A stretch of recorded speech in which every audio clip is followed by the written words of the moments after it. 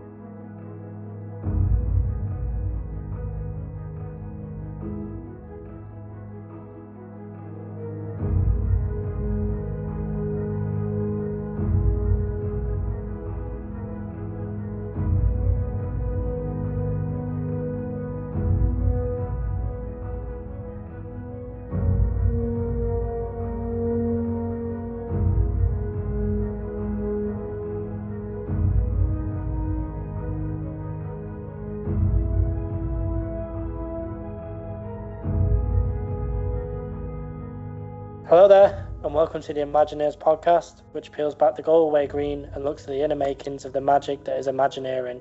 I'm your host, Jamie, and I'm joined today by my co-host, Paul. How's it going, Paul?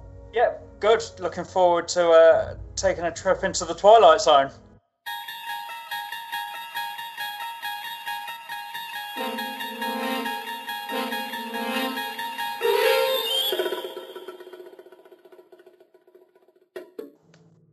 Indeed, today we're going to be crossing over into another dimension, a dimension of not only sight and sound, but of mind, a journey into a wondrous land of imagination.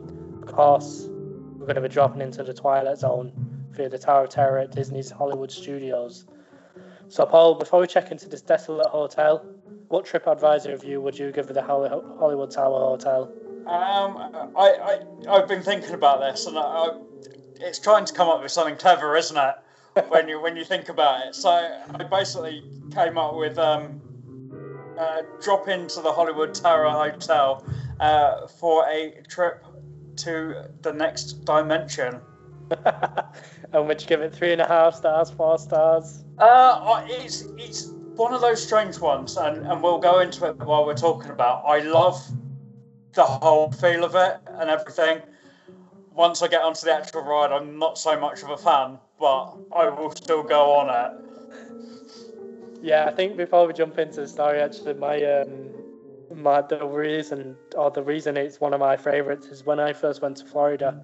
I was 7-year-old, and I went on the ride, and the first time I got shoved on the ride, I wasn't really too sure what it was, because obviously my mum didn't know what it was. You could just hear the screaming outside. And so we went on it, and when we was on it, I was petrified. Like, even going through all the queues, I was screaming and stuff like that. I don't want to go on this, I don't want to go on this. Went on it, loved it, came back off, and then I went, I want to go back on that, I want to go back on it. Went back on it, same thing again, screamed and shouted, I don't want to go on this, I don't want to go on this. Loved it again. Now it's just like, it's a staple.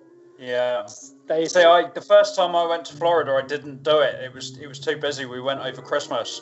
And the major attractions were, in fact, we went to Hollywood Studios on Boxing Day, and it was mental. So the first time I actually went on a version of this was in California. So the now defunct version. We'll talk about that. So yeah. Well, we will say that today we are going to be talking about the Florida version of the ride, which was the original. There was a version in Disney's California Adventure, which is now Guardians of the Galaxy Mission Impossible. There's also a version in Disneyland Paris, which is currently still the Tower of Terror, but that will, I imagine, soon enough become Mission Impossible. And then there's a very, very, very different version in Disney's Tokyo Sea, which I think is still called the Tower of Terror, but it's based around a different story. Yeah, but it's not connected to the Twilight Zone at all. It's more linked into that whole Disney Sea storyline with the high towers I believe. That's kind of now linking into Jungle Cruise as well, which is it's all over the place. Yeah. It's only taken them 30 years. So we will talk about today the Hollywood Studios Florida version of the ride. We might touch upon the other versions of the ride on a later episode. You know, really the other versions of the ride. I'm not too sure about Tokyo, but certainly the DCA and the Disneyland Paris ones are just kind of like pulled back version of what we're supposed to talk about today. So the origins of the Tower of Terror in Hollywood Studios, Florida, actually started over 4,000 miles away at the Euro Disney Resort in the late 1980s. So we're heading back to Euro Disney, Disneyland Paris, as it's called now, where a second phase of the resort was being developed. Imagineers were playing with the idea of a free-fall style ride to be placed in Frontierland that was to be named Geyser Mountain. And do you want to kind of explain Frontierland? Yep, so Frontierland at Disneyland Paris, it's very similar to what you expect from a Frontierland. It's a western town. It's a strange one because it is probably, I think, the largest land at Disneyland Paris. Because when you consider how far that goes all the way to the end, that hasn't actually got anything in it. So you've got the ranch right at the far end, as well as the theatre. I would say it's probably the biggest land in Disneyland Paris. Probably is, yeah. Yeah. But what you've got when you first walk into it, you've got what you would expect, Big Thunder Mountain right in front of you, but it's out in the middle of a lake. So very similar to what we were actually talking about on the last episode with the lakes and everything with stuff on it. The weenies. And I can never remember it's not the Rivers of America. It's strange, isn't it? I can't remember what the name of it is at Disneyland Paris now. We'll call it the Riviera d'America. Yeah. So Big Thunder is actually out in the middle of the lake. You actually you start on the mainland and you go under the lake and up into the mountain at Disneyland Paris. So that's right in front of you, and I'm sure we'll talk about that mainly at another point. And also the second major ride of Frontierland in Disneyland Paris is Phantom Manor, which is their version of Haunted Mansion. Which we would definitely cover on it because it's probably my favourite version of the kind of Haunted Mansion concept. Yeah. So Geyser Mountain would have been part of this development as it was planning in the 1980s. Ultimately would have been part roller coaster and part free-fall ride that would have shot guests in an upward motion in kind of a geyser fashion. So kind of picturing that, do you think that kind of, how would that have been in your head? Yeah, see, I didn't know that much about it. I knew there'd been plans, and obviously we know Tony Baxter created Splash Mountain, which is in a very similar position in both parks. In fact, it's right at the end of Frontierland. So this actually would have gone in that same spot, right at the back end of Frontierland. I actually found one video, so it's really strange, and I can see from your face that you're trying to work out where it was. There's one video on YouTube of the schematics of where it would have been, so it was like a 3D model, and it would have been right behind Phantom Manor. Oh, so that end of it. Yeah, and it was literally right behind, and it would have absolutely towered over Phantom Manor, and it did look really, really strange. It was obviously, as I say, a Tony Baxter creation, but yeah, it would have been right in that where the geysers are at Disneyland Paris, where they ended up putting them in, that you can see when you go round on the boat. That's actually the bit of land that it would have been on. Yeah, I don't think that would have fit because when you walk down that end, the theming and it's just all kind of spooky and Phantom Manor-y. I can't see how you transition out of it. Yeah, so where you come down the stairs from Phantom Manor, when you come out and you go past the graveyard, it would have been there right behind that graveyard, or even possibly taking that land up. Yeah, when I was picturing it, I thought it would have been up the Cowboy Cookout kind of end. No, it was apparently it was this end. The only video I found, and it was in French, so I couldn't really, and it wouldn't let me turn subtitles on into English. But yeah, that's where the schematics had it, were behind Phantom Manor. Interesting. I'm not too sure about that. It's a good job they scrapped that one. For the benefit of the visuals of the park. So we obviously know this didn't go ahead.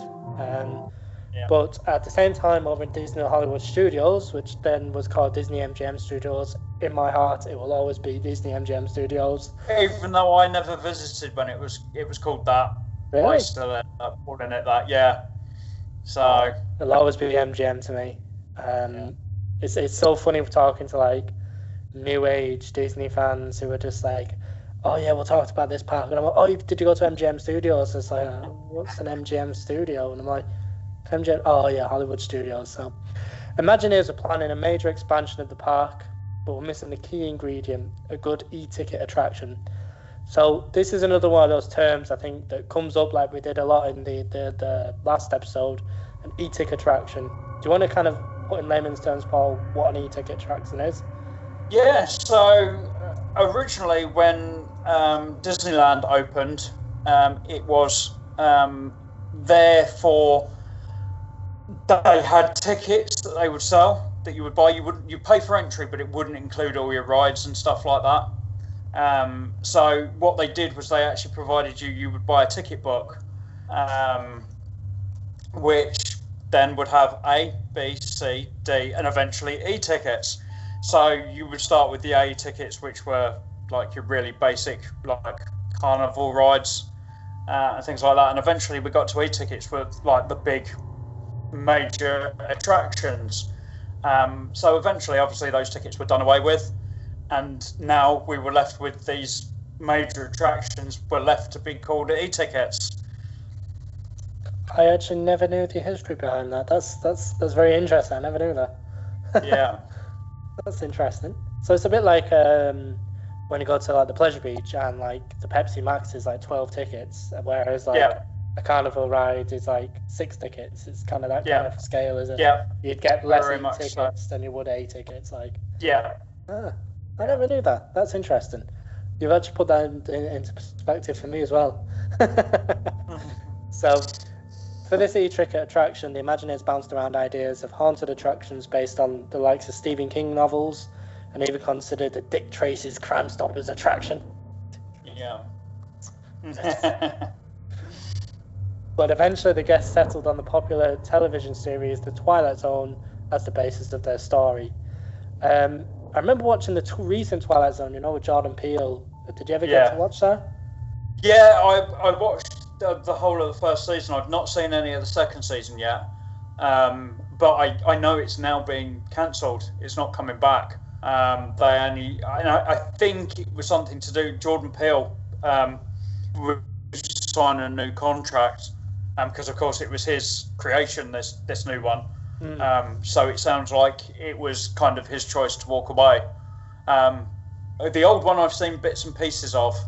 I've not seen loads of it. I've seen like the William Shatner episode and things like that, where it actually got a sequel. Right. The new series, there was actually the one on the plane. Oh yeah, that was the first episode. Episode. Yeah, that was the sequel episode to William Shatner's episode. It had Jim Manning from Step Brothers. Yes. Yeah. I can't think of his name. Yeah, that was a great one. No, there was. I think, I don't know if it's second series or first series. I think my favourite one was there's one with a camcorder, and they keep coming by a copper. It's two. They keep coming by a copper, and they keep rewinding it. And every time they rewind it, something bad happens. Is that the first season or the second season? First season. Yeah. I have seen both of them. It's a real shame that's been cancelled. Yeah. Yeah, I've got to admit, I never watched any of the older ones. I've only ever seen the newer ones. It's not that easy to get hold of, because it's all CBS, isn't it? So it's all on their their streaming service in the States, so nowhere over here has got it unless you pay for it now. I'm sure I could find it somewhere on the dark web somewhere. Yeah. Anyway, we won't talk about illegal activities like that. So the Imagineers settled on a haunting setting of a hotel where in the 1930s 5 unsuspecting guests entered an elevator travelling to the 13th floor to the tower. Lightning unexpectedly struck the elevator tower, mysteriously sending the occupants straight into the Twilight Zone. Interesting, Paul, if we refer back to episode 1, we now start building on our key principles of Imagineering. We have a story and the creative intent. Do we need to build that? Yeah, definitely. There's certainly a strong storyline there, and that is one of its, as I said in my mention about how much I enjoy it. I think that story intent is the big thing that grabs me. It wouldn't even need to be the Twilight Zone. If it was just that storyline, I would still be dragged in. And yeah, we can definitely see the intent here right from the word go, even from just standing outside. There's an intent. You can definitely tell what you're in for. Yeah, and you can see. I think it's all about. We look at kind of the long shots and the close shots. Everything's telling the story that something's happened here, something drastic's happened here. The scorch marks on the front of the building, and they're missing. Something's happened, but we don't quite know what's going on. And so even as we talked about on the last episode, it's the weenie. You walk up there and it's there right at the top of the street, staring you in the face. Yeah, just waiting for you to enter it. And yeah. The guests were to be invited to enter the hotel and ride an old service elevator. Now, why would you enter an old hotel and ride an old service elevator? It just health and safety. No? Yeah. Even just looking at it, you'd be like, unless you were really, really desperate, why would you go in there? I don't know why. So after a send-off from a bellhop that wouldn't even be getting a tip off me, terrible service, guests then enter the 5th dimension, enter the unfortunate souls who disappeared that fateful night, and then drop out the skins of the whole 13 stories. So I guess before we jump into this hotel, have you had any hotel stays as eventful as this one?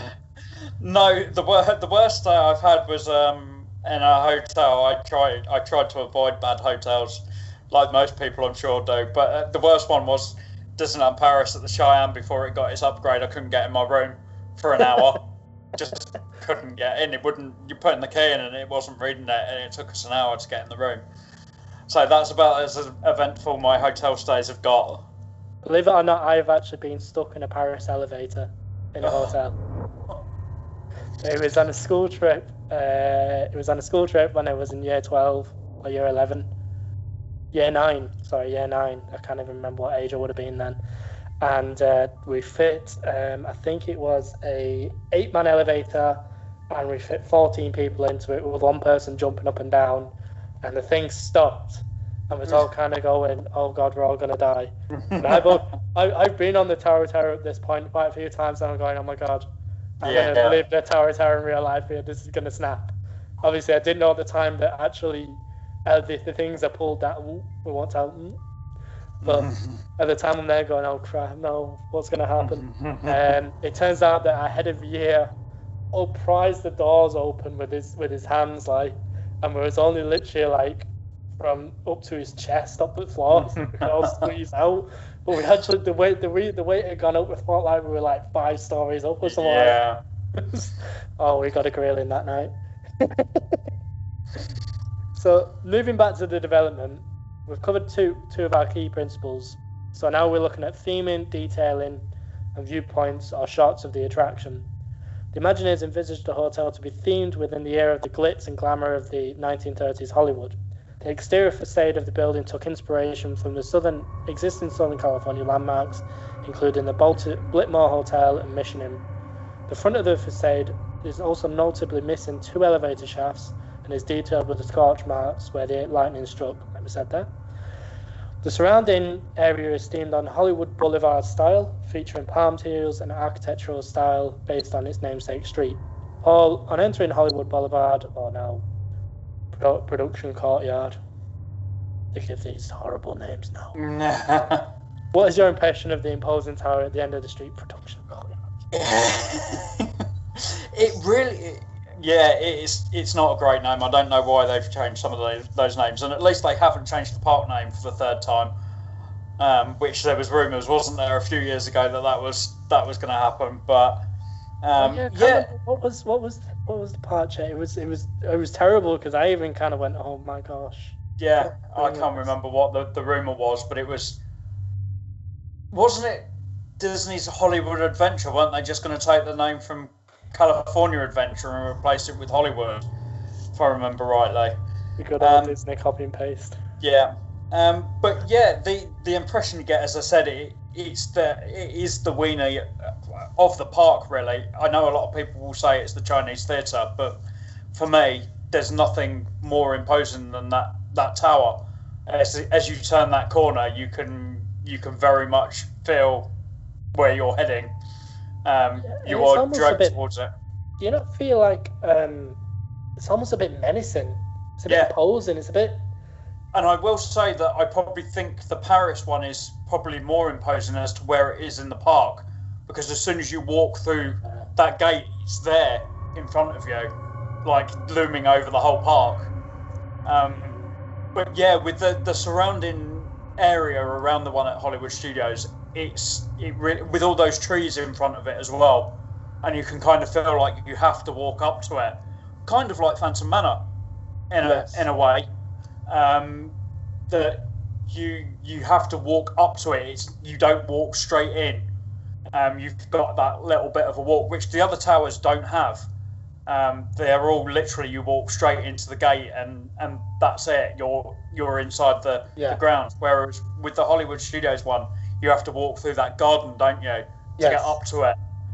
Which again is another thing that kind of pulls you in. It brings you into the atmosphere with the 1930s music playing as you're walking up the queue. It really is imposing, as you say. It is very creepy, and I can't imagine.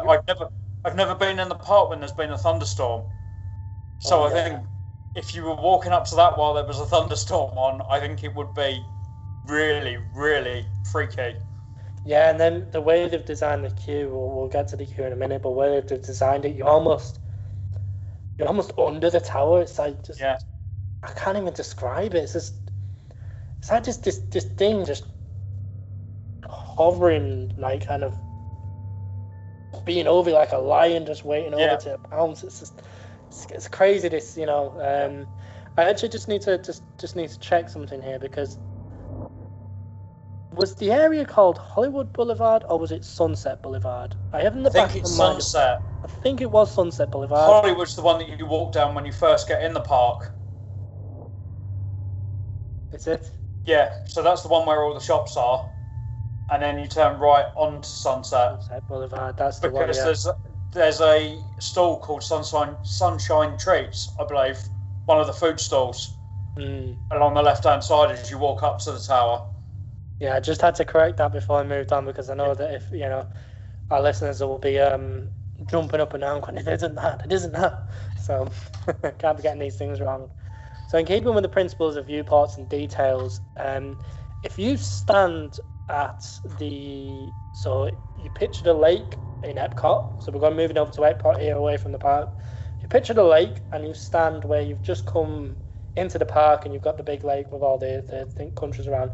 If you look slightly to your right, and there's the Moroccan Pavilion, you can actually see the back of the Tower of Terror. And Imagineers were very cognizant of this. So it's the actual rear of the Tower of Terror, and all the top detailing of it is designed in a Spanish colonial revival style to make it blend in with the Moroccan Pavilion skyline. So obviously everything kind of fit in with the views and stuff like that, which I think was very very smart by them to realise that, we've got a problem here, we need to figure this out, They're also cognizant of the fact that Florida state law required any buildings that surpass 200 feet must have an aircraft beacon placed at the top. So therefore, Imagineers did the most amazing engineering thing ever and designed it to be 199 foot. You can already see You can already see that conversation in the office where it's just like someone comes in and goes, "Guys, we've got a problem here. We're a foot too tall." Yeah, it's just like, just make it 199. There we go. Yeah. we'll just chop the top off a little bit. We'll be fine. So now it's only 13.1452345 stories high. So have you ever been to Epcot and noticed the Tower of Terror from? See, the last time I went to Epcot, and we're talking, I haven't been to Epcot now for how long? Just coming up 7 years. The last time I went to Epcot.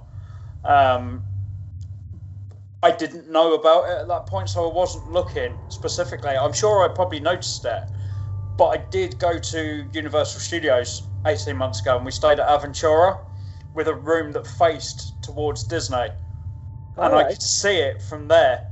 Jesus. That it was different. You could see the tower, and you could see the different colours on the back. Oh, really? Compared to the front, yeah. They haven't done it that great then, have they? Ooh. But it was just because it was the angle that I was at. Yeah. So I got Epcot was to the left of where we were staying, and then you got Hollywood Studios kind of right in front of us. So you were literally dead on with the Tower of Terror. So you could literally see what the bit that you could see from Epcot. Yeah. I wonder one bit, and then the front bit was the bit that's in Hollywood Studios. I wonder if you went, because when you go into Phantasmic, you almost gone on the side of the tower, don't you? And you kind of go into the amphitheatre to the side. I wonder if you look back on yourself and kind of, because people are so like, it's almost encapsulated, isn't it? The amphitheatre. I wonder if you actually looked up and back on yourself, you could see that kind of, or whether they actually considered that. It wouldn't surprise me if they've already considered that. Yeah, it might be that the lake for Phantasmic is just set far enough back that you don't see that bit of it. We'll be doing an episode on Phantasmic, so we'll have to explore that one and figure out where we go with that one. So on entering the attraction gates, you're guided through, as you mentioned, the overgrown gardens with great use of the ghost graphics that we spoke about in episode 1 to form signage pointing to stables, bowling courts, tennis courts and swimming pools. And the use of 1913's jazz music keeps the experience dynamic and almost puts you on edge for the experience ahead, because it's 1913's jazz music, but they put some kind of filter on it to make it sound a bit eerie. Don't they, Paul? It's hard to explain. It kind of feels like it's something that, like you're watching an old video of a jazz dance or something like that, and it's got a crackly feel to it, and like it possibly is being played through a gramophone rather than like a modern record player, not a modern one, but like an original record player. It does sound more like it should be on a gramophone, like it's got a big horn on it. I also find that like the music, you're not in the experience just yet because you haven't entered the actual building, but the music almost feels like you've stepped into a horror movie. Yeah. That's the thing that always gets me, is like that kind of music. It's kind of like, I feel like Pennywise is going to pop up out of a corner or something. You know, like someone's been murdered and the record player's been left on. Yeah. It's like this strange horror movie kind of vibe to it. Very, very, very smart use of the and there is actually a playlist online. I've played it a few times where you can actually get other jazz songs in normal form. It doesn't quite play as well though. I might have to find out what filter they use just to relive it. Scare my children. So moving inside the tower, we enter the lobby of the Hollywood Tower Hotel. And in keeping with the readability principle of Imagineering, there are a number of artifacts dotted around featuring story graphics. These give information such as the date that the hotel was abandoned. Have you ever noticed these, Paul? I hadn't noticed the ones in the lobby previously. I had noticed the one as you come out of the ride. There's one as you go to the photo booth to get your photo. There's a date on it of like a party, or it might be a clock. I can't remember exactly. But there's definitely one at the end of the ride as you come out. I think it might be a clock that's got stuck on the time that the lightning struck. Yeah, I think there is a clock as you're kind of coming out and going into the shop, isn't it? It's as you're coming out of the ride, Which those shops I could spend hours in. Do you mean actually themed shops that actually have theming of the ride in? Yeah, that's what I mean. See, I used to love the one at Paris as well, but that's gone by the wayside as well these days. It's mainly Jack Skellington these days in there, I think. So if you're listening to this, another podcast on the network that Paul's a part of is the Discover DLP podcast.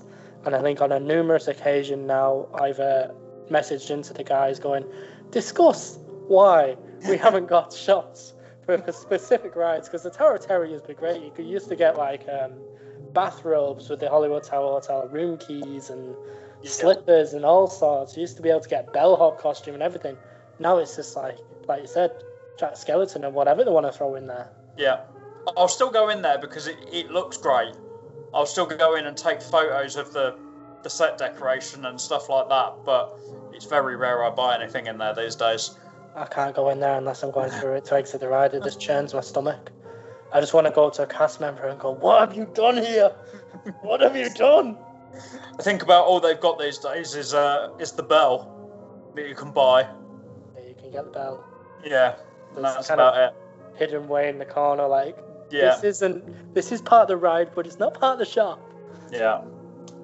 So yeah, a few story graphics feature like there's a few newspapers dotted around in the lobby, kind of showing the dates that obviously everyone's just kind of like dropped a newspaper and ran out, and it's just been left there ever since. There's cobwebs in the lobby to kind of give the impression that it's been left there a while, or very ornate, but at the same time it's very shabby.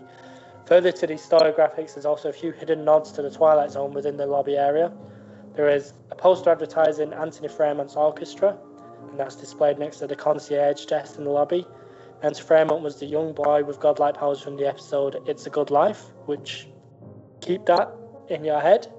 It's a Good Life is going to appear very soon in a different context, so we'll pin that.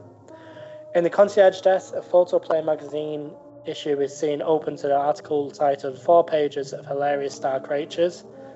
Caricatures? Caricatures, yeah, there we go. By Walt Disney. I'm not doing English very well today. Although not a reference to the Twilight Zone, there's a felt letterboard with the hotel's directory for amenities located between the inoperable elevators in the lobby, with the missing letters that have fallen to the bottom to the board to spell "You are doomed." Originally, the letters at the bottom of the board spelled out "Evil Tower." Unfortunately, after the terrorist attacks of September 11, 2001, Disney opted to remove these letters. So moving on from the lobby, the guests are ushered into one of the 2 libraries where they wait for their rooms to be ready, and that one always just gives me the shudders.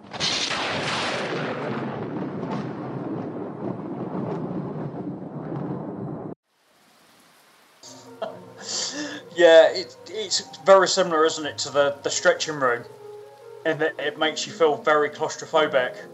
Yes. That they kind of make you stand in the middle of the room and leave the gap around the outside, and it just makes you all feel very like pushed together. I'm assuming at the moment they probably don't do that because they want you to spread out as much as possible. But yeah, on a normal operating day, it feels very claustrophobic in that room. And do you know what the thing I always got was, like, between the stretching room and this one, they do the same with the 2 of them, make you stand in the middle, don't they? Yeah. And I always had this thing in my head, and no matter how many times I've been on it, I always think they might have changed this, is when this make you stand in, someone's going to pop out the sides. Yeah. And someone's going to get you from the sides, and someone's going to reach out and grab you somewhere. Never happens, because obviously they don't do that, but I just, with the way they shove you in the middle of the room, it's just like, it always gets me. And we'll talk about the stretching room when we do it. Don't think this one has the same effect, because I think it's just a preloading area, whereas the stretching room has a specific purpose, and we'll talk about that when we talk. I think it's only Phantom Manor that has that, isn't it? Yeah. Because of a specific reason. Yeah. Which we'll talk about during the Phantom Manor episode. But by the yeses, I think we're all both on the same page. Yeah. So, during the guest stay in the library, a pre-show starts, telling the story of one fateful night in 1939. The pre-show was directed by Joe Dante, most notable for his movie Gremlins. Gremlins, what a film. Oh, that was a great one, wasn't it? So I'm not a massive fan of Gremlins. Really? I don't like. Yeah, it's just one of those films that I've never got to grips with. I don't know why. That was a great film. I like Chris Columbus as well, who directed that, and it's just I couldn't get to grips with that. What was the little furry thing called? Mowgli, was it? Mogwai? Yeah, Mowgli. Yeah, it's Mogwai. Mogwai, that was it. That was just the cutest little thing ever. Like. Yeah. For years, I've got a brother that's 20 years older than me, and for years, because he was that much older than me, he had a stuffed Mogwai because he was kind of into his films by that point and things like that. So he had that for years. And don't get me wrong, I will sit and watch it, but it's not one of those ones that I'm going to go and search out. Yeah. So I said Chris Columbus directed it. Of course, we've already mentioned it was Joe Dante, but Chris Columbus produced it. Yeah. And I like his work. Obviously, the early Harry Potter films and things like that he was involved in. So, it's just one of those ones that I've never been able to get into properly. That's interesting. I probably haven't seen it in a while, but I'd still consider it a classic. So, Now, despite the fact that Rod Serling had died in 1975, almost 20 years prior to the opening of the attraction, Imagineers consider his narration integral to the story. Disney opted to hold auditions to cast his voice, with Carol Sterling, Rod's wife, serving as the consultant for casting. After many auditions, Mark Silverman was chosen by Rod's wife to provide her husband's voice. They used archival footage of Sterling used in the pre-show, was taken from the episode It's a Good Life, which we mentioned before. Now, Mark Silverman, his name appears somewhere else on Disney, and I can't think of it off the top of my head.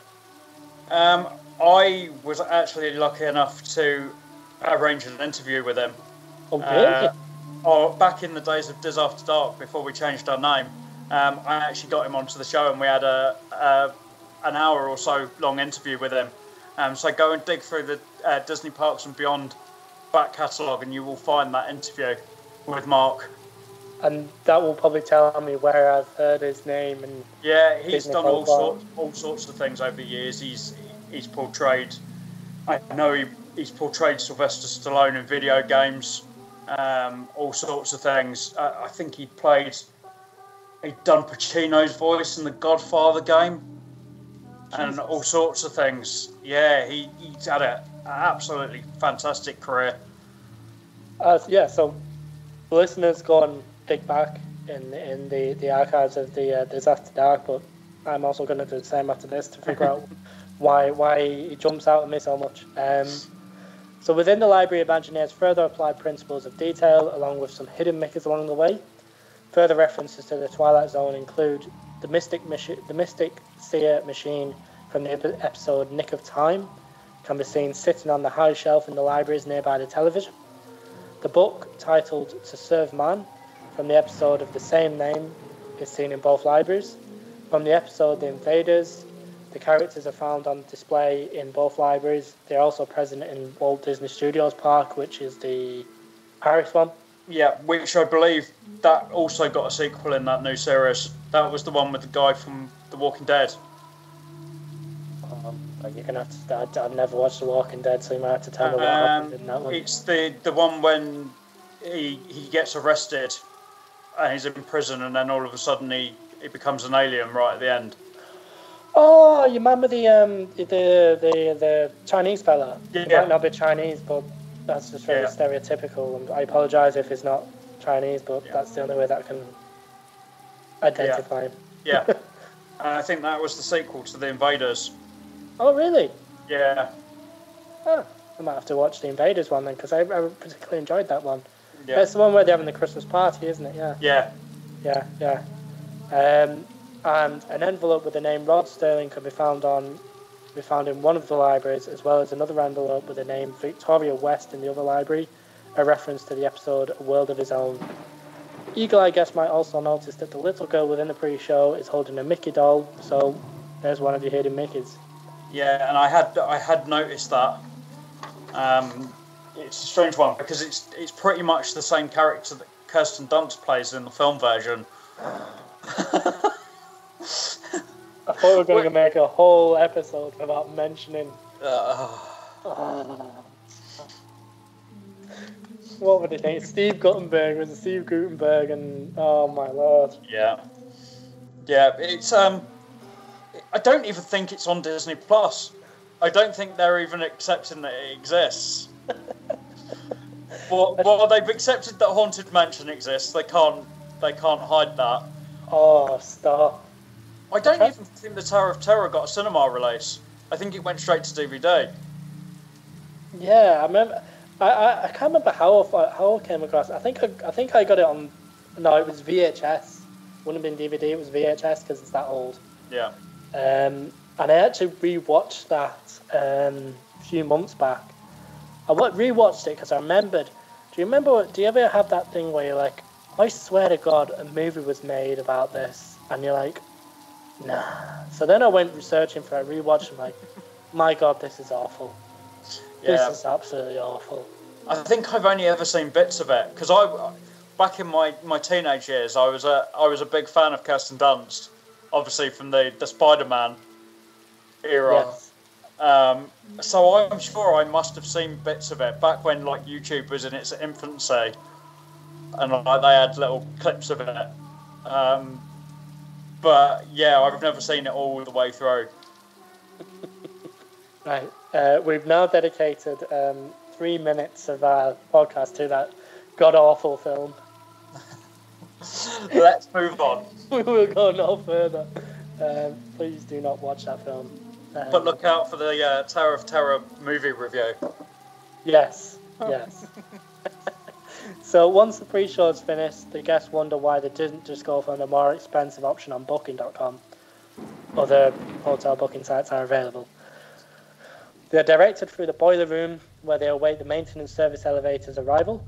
In one of the waiting areas to the elevator, chalk marks can be seen on one of the walls in the waiting area that leads from the elevator unload, a reference to the episode Little Girl Lost. The attraction has 4 elevator shafts, which Imagineers identify as Alpha, Bravo, Charlie, and Delta. It should be noted that the ride vehicle guests are in is essentially made up of 2 components. In the front and rear elevator shafts, there's a module that produces the vertical motion movements of the ride, so going up and down the shafts. And the component the guests are actually seated in essentially provides the horizontal movements of rolling in and out of the modules that provide the vertical movements. So try and do this from a different angle. You're basically going in and out of 2 elevator shafts that go up and down. Yeah. And you're sat in like a little car that moves into the other little car that takes up and down. If that did it, yeah. Yeah, that makes sense. So when you first get in your vehicle, you go up, then you go along in what you've got into another one that goes up and down. Yes, yeah, exactly. That's better way of putting it than me. Yeah. I was going to real layman's terms. Yeah. Up and down, side to side. Backwards and forwards, side to side. The Vengabus is going up and down. So when the guests are loaded, the lights dim and the elevator rises up through the rear shaft. So through Alpha, Bravo, Charlie, and Delta. There's a single window at the opposite end of the corridor. A violent thunderstorm is raging and lightning flashes outside the window. The 5 missing passengers from 1939 appear for several moments, turning to face the elevator and beckoning guests to join them. Yeah, you should have really just got a different hotel. Then they disappear in a burst of electricity. The corridor fades away, but the window remains until it appears to be floating in a dark field of stars. The window morphs into the window from the season 5 opening sequence and breaks. Because of space limitations, in the dark ride shafts, the corridor scenes are actually stacked on top of one another between the shafts, where the outside shafts having them on a higher floor than the inside shafts. So like, if you've got Alpha and Delta on the two outside shafts, and you've got Bravo and Charlie on the inside shafts. So the two outside shafts, the corridors are a little bit higher than the two inside shafts. So you're at different levels when your show's going on.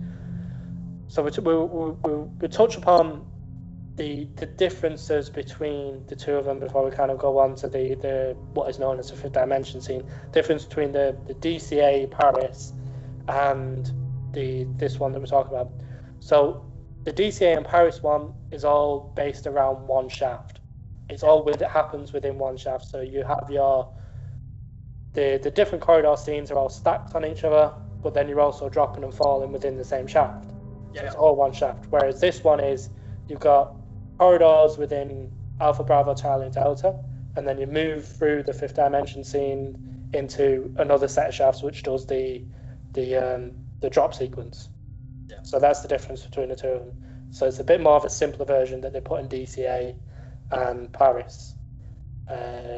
Not too sure about Tokyo. I would have to look that one up. Yeah, I've not taken that much of a close look at it.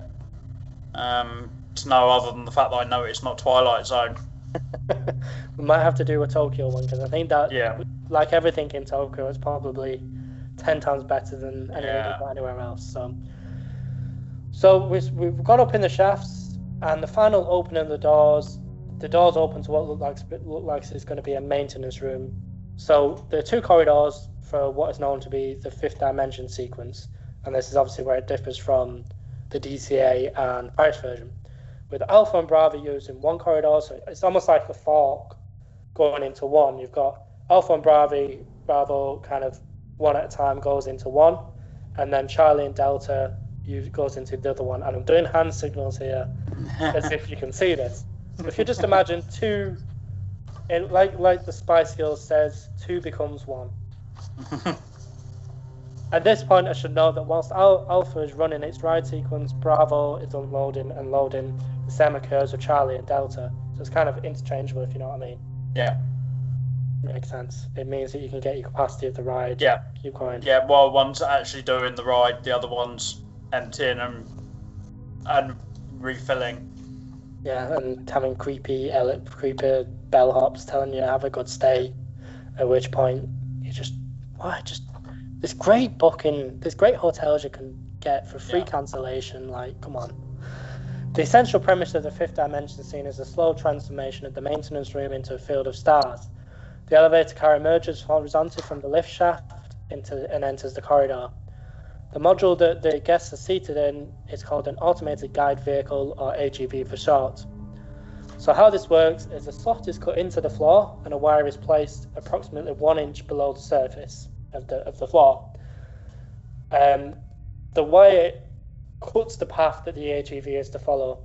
This wire is used to transmit a radio signal, and a sensor is installed at the bottom of the AGV close to the ground.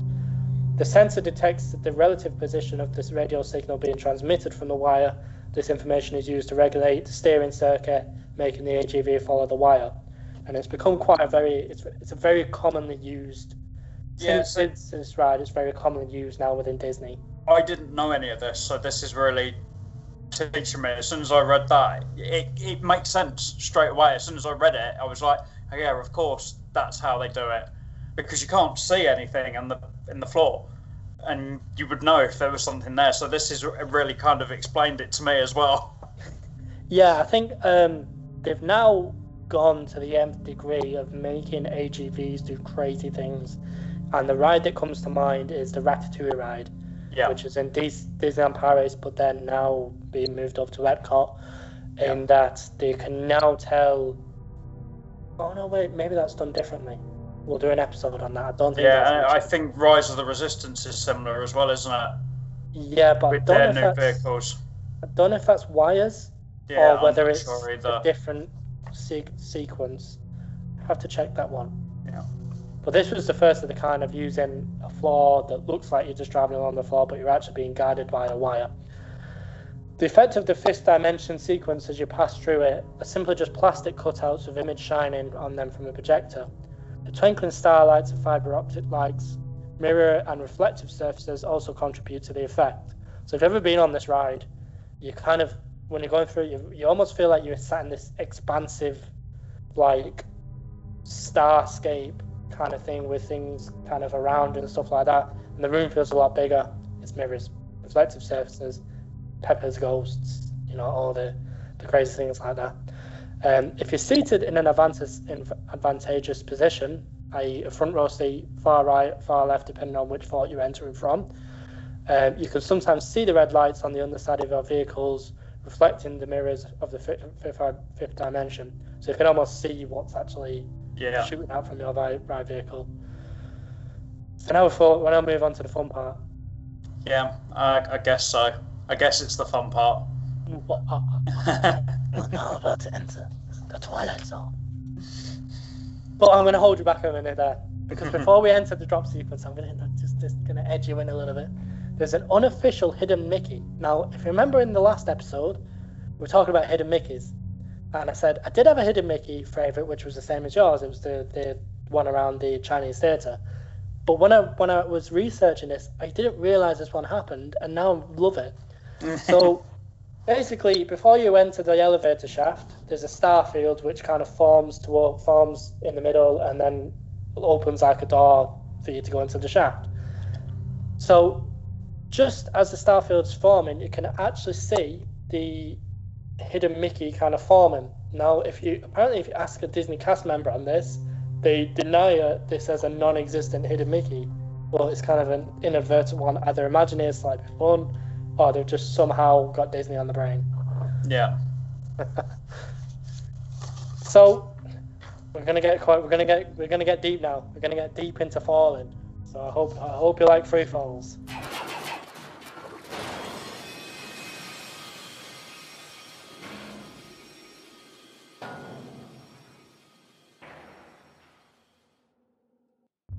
So from passing from the fifth dimension scene, cars from shafts Alpha and Bravo enter into vertical shaft Echo. Charlie and Delta enter shaft Foxtrot. So we've got Alpha, Bravo, Falcon into Echo, Charlie, Delta into Foxtrot. Yeah. As you're entering the vertical shaft, Rod Sterling is providing narration. Paul, do you want to do your best Rod Sterling voice? No. No. I'm not an impressionist at all. I'd probably end up sounding like Donald Duck. All right, do it in your voice then if you want. No, you go for it. You are about to discover what lies beyond the fifth dimension, beyond the deepest, darkest corner of the imagination, in the Tower of Terror. And upon the last word, the drop sequence begins. Yeah. How was that? Yeah. That was good. Yeah. I should get myself called up when they need to redo it. When it becomes Guardians of the Galaxy, Tower of Terror, drop in. Yeah. I don't know what is going to make Guardians of the Galaxy. Now, when dropping, most guests think that they're actually falling at the rate of gravity, when in fact the free fall, and inverted commas which no one can see on a podcast, is controlled by cables attached to both the top and bottom of the vertical module. This means that at top speeds you're falling is around 39 miles an hour, achieving a true amount of weightlessness. You're being pulled down. Yeah. Which, now I know that fact, makes me feel a lot better going into an elevator that you're not going to get pulled down. In order to achieve this effect, two enormous motors are located at the top of the tower, measuring at 12 feet tall, 35 feet long, and weighing at 132,000 pounds, 60,000 kilograms, and they're able to accelerate at 10 short tons, 9.1 ton, at 15 times the speed of normal elevators. They generate 275 times the torque of a Chevrolet Corvette engine, reaching top speed in 1.5 seconds. My God! And I'm sure you've watched it. I'm sure you've watched it already, Paul. But there's a great video on YouTube where they go behind the scenes of the Tower of Terror, talk about the AGVs and talk about that, and they actually take you into the room where the motors in at the top of the two Echo and Foxtrot shafts. My God, those things are huge. Yeah, they really are. I actually, literally, as soon as you sent what we were doing, I went and searched out. As I said, I found that one for Geyser Mountain, and then I found this one for Tower of Terror, and went through it. And I didn't know any of this, so it's really opened my eyes as to what powers that ride. Yeah, what powers the demon behind that ride? Yeah, the Twilight Zone. A fun fact in developing this attraction is that the Otis Elevator Company, who have created a ridiculous amount of famous elevators, including I believe the Eiffel Tower and everything like that, actually created a vertical ride system on the instruction that they wanted the elevator to fall. Try going to an elevator manufacturer and telling them you want their elevator to fall. Yeah, I bet that was a strange conversation to have. So we want you to design this elevator. It's going to take people up, but we want to drop them as quickly as possible. Well, that's not safe. Yeah.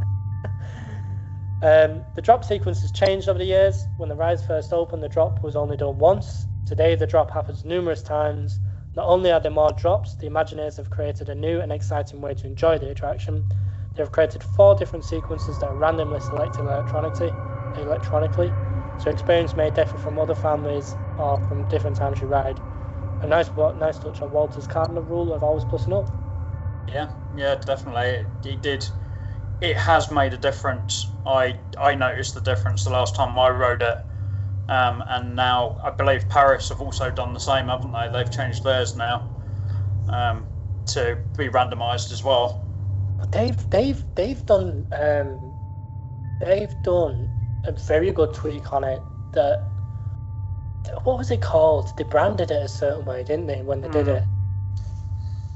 The frightness, the tower fright, or the tower's choose. I don't know what it was. Yeah, something like that. Yeah, because they did it originally. It was for Halloween, wasn't it? Yeah. They changed it around the Halloween period, and then they ended up keeping it. But I watched the YouTube. I haven't been on it since, because every time I've tried to go to Paris, something's gone wrong, and then COVID, and then. Yeah. To be fair, I haven't been to Paris for 2 years now. I've had multiple trips booked, as you know, Yes. listening to our show. I'm on, I think, my 4th booking now since COVID started. But I'm hoping that I might actually get there at some point later on this year. Are they staying at the Hollywood Tower Hotel? No, I don't even stay on property most of the time. So That would truly be on property. That yeah. Yeah, they've done it now that, like, I've only watched a YouTube video of it, but like the girls' kind of laughter is heard around the elevator, and it just adds this element of creepiness. Yeah. It's all based around the little girl now. Yeah. Rather than the whole family, it's the little girl. And children in horror movies and stuff. Yeah, exactly. You couldn't get any creepier, could you, really? Yeah, that's why you never trust children. If a child comes up to you and asks you for sweets, run away. So upon finishing the drop sequence, the elevator backs into the unloading area from the vertical shaft, where a few more references can be found in the form of a slot machine from the episode The Fever and the ventriloquist dummy Caesar from the episode Caesar and Me. I think I've seen Caesar and Me. Yeah, I think I've seen that one as well, because it's one of those popular tropes, isn't it, having a ventriloquist dummy. It's been used quite a lot since then. Is that the one where it turns out the actual ventriloquist isn't the dummy? Yeah. It's the man? Yeah. I think so. Yeah. If I remember rightly, yeah, I definitely... And it's been used... That trope's been used in things like Buffy the Vampire Slayer and all sorts of things in more recent years. So it is one of those ones that are stuck in a proper pop culture reference, isn't it? Yeah. So we're off the ride now, and we've entered into the gift shop, which is amazingly themed around the Tower of Terror, and it hasn't got any Jack Skellington stuff in, and it's actually done right. How do you feel about checking into cheap hotels now? Yeah, I don't think I will be. I think I'll pay that extra bit of money to stay somewhere a bit nicer. So we're gonna just run through a few of the structural basis that the tower is actually designed on, because obviously the tower has such a dynamic load going through it. You've got things going up and down, left, right. You've also got the exterior forces. You're in Florida, which is hurricane. It's crazy. So The tower is based on an advanced dynamic analysis to model the effects of the moving parts on the structural and non-structural elements. Since the facility was intended to provide new and non-repeatable sensations to visitors, a very wide variety of elevator drops and sequences of downwards and upward motion spanning anywhere from 1 to 13 drops were modelled. So they basically just modelled every form of movement, every form of drop and kind of lift up that you could imagine on this tower to make sure that there's no weak spots in it.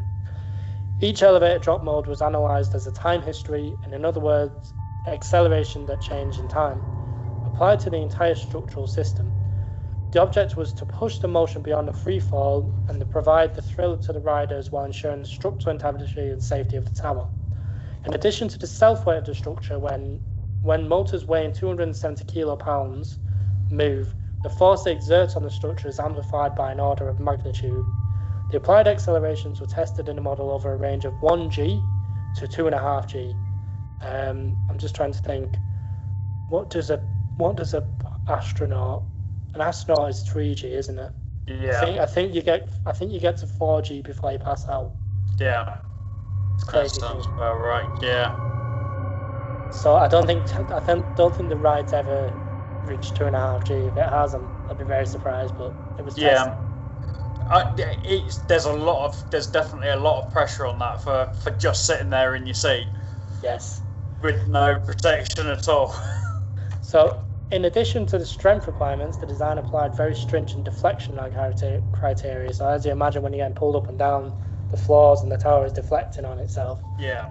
In the case of the tower, the floors have to support cabs while in a horizontal motion in and out of the elevators with minimal deflections to avoid blurry projection streams.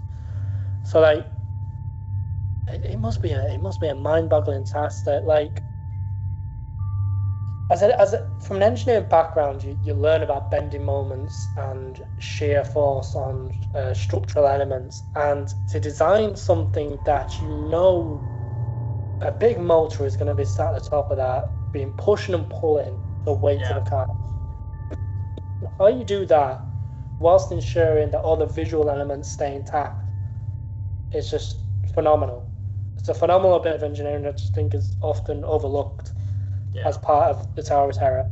Definitely. It's one of those rides that when you go through what we've just gone through, to know what goes into it, to get it to run, how it's been built, the tests that it's gone through to keep it going through. And we know certainly the Paris one has had structural problems in recent years, where it's had to be partially rebuilt because it wasn't built properly. You just know what it's gone through. To certainly the one that's been there the longest to still be fine, having not gone through any real rehab at all at any point. I think that the correct me if I'm wrong though, was the Paris one to do with the fact that, so when you build these things in America, you get a blueprint and you build the things to materials that are spec'd from America. And I think what they tried to do with the France one is they tried to use the same blueprint and try to use the same materials. Yeah. But French materials, they source the same stone and same cement and everything like that as you would in America. They have different quarries and different types of stone and stuff, so they started to change it up a little bit and stuff, like French contractors do, Yeah. Contractors do in general, just contractors for God's sake. And wasn't it that the material changes they'd made actually weakened the structure slightly, and then they had to get some Imagineers in from America to go, actually, you should have built it like this. Yeah, there was bits of it coming off for a while when I first started going really regularly. Like when I first got my annual pass, they actually had netting around the tower to catch bits that were coming off. So that's definitely not what you want to see. No, really not. But then, for a couple of years they were working on it to make it sound again. And now it's back up to its full glory after COVID for the next year and a half until it becomes mission. Because let's face it, it's gonna happen. Yeah, I think once we've got Marvel Campus open, Avengers Campus open, I think they'll be able to take it down. And Give it another refurb. Anyone who can't see this right now, I'm shaking my head in anguish because we've got an M62 industrial park that's now going to replace this beautiful attraction. Like, the thing that upsets me is because it's my favourite ride ever is this, right? And the reason I love going to Disneyland Paris, I most of the time only go for that ride. Because I love that ride, I think it's great. And I don't want to sit there and listen to Chris Pratt be a Pratt. I want to sit there. You're of the same opinion of him as I am, then. I just hate the whole Guardians of the Galaxy. I just hate it. Like, just don't mess my ride. Coming from being a massive Marvel fan, I'm not a massive fan of Chris Pratt because Chris Pratt plays Chris Pratt in every role that he's in. Like Star-Lord in Jurassic World. Yeah. And yeah, he's one of those actors. He's got no no range. Flexibility. No range. Yeah, I was going to say flexibility. So anyway, before we deviate too much on criticising Chris Pratt, and I feel like at the moment I'm going to throw something against the wall thinking about the fact that Tower of Terror might be going out of Paris. Thank you very much for joining me again today, Paul. It's great. I've really enjoyed it. As I said, it's one of those strange attractions that I have a massive love for, but don't particularly enjoy actually riding it. I think that's the whole point of the attraction, though. Yeah. You're not supposed to enjoy riding it. And it's one of those few Disney rides that give you that feeling. So it is different in that sense. Yeah, such an original, amazing ride, and then they go and put Mission Break. Yeah, so we look forward to speaking again in a future podcast of the Imagineers podcast, and we look forward to peeling back more of the Galway Green on some of our favourite attractions. Thank you very much. Speak to you soon. Cheerio.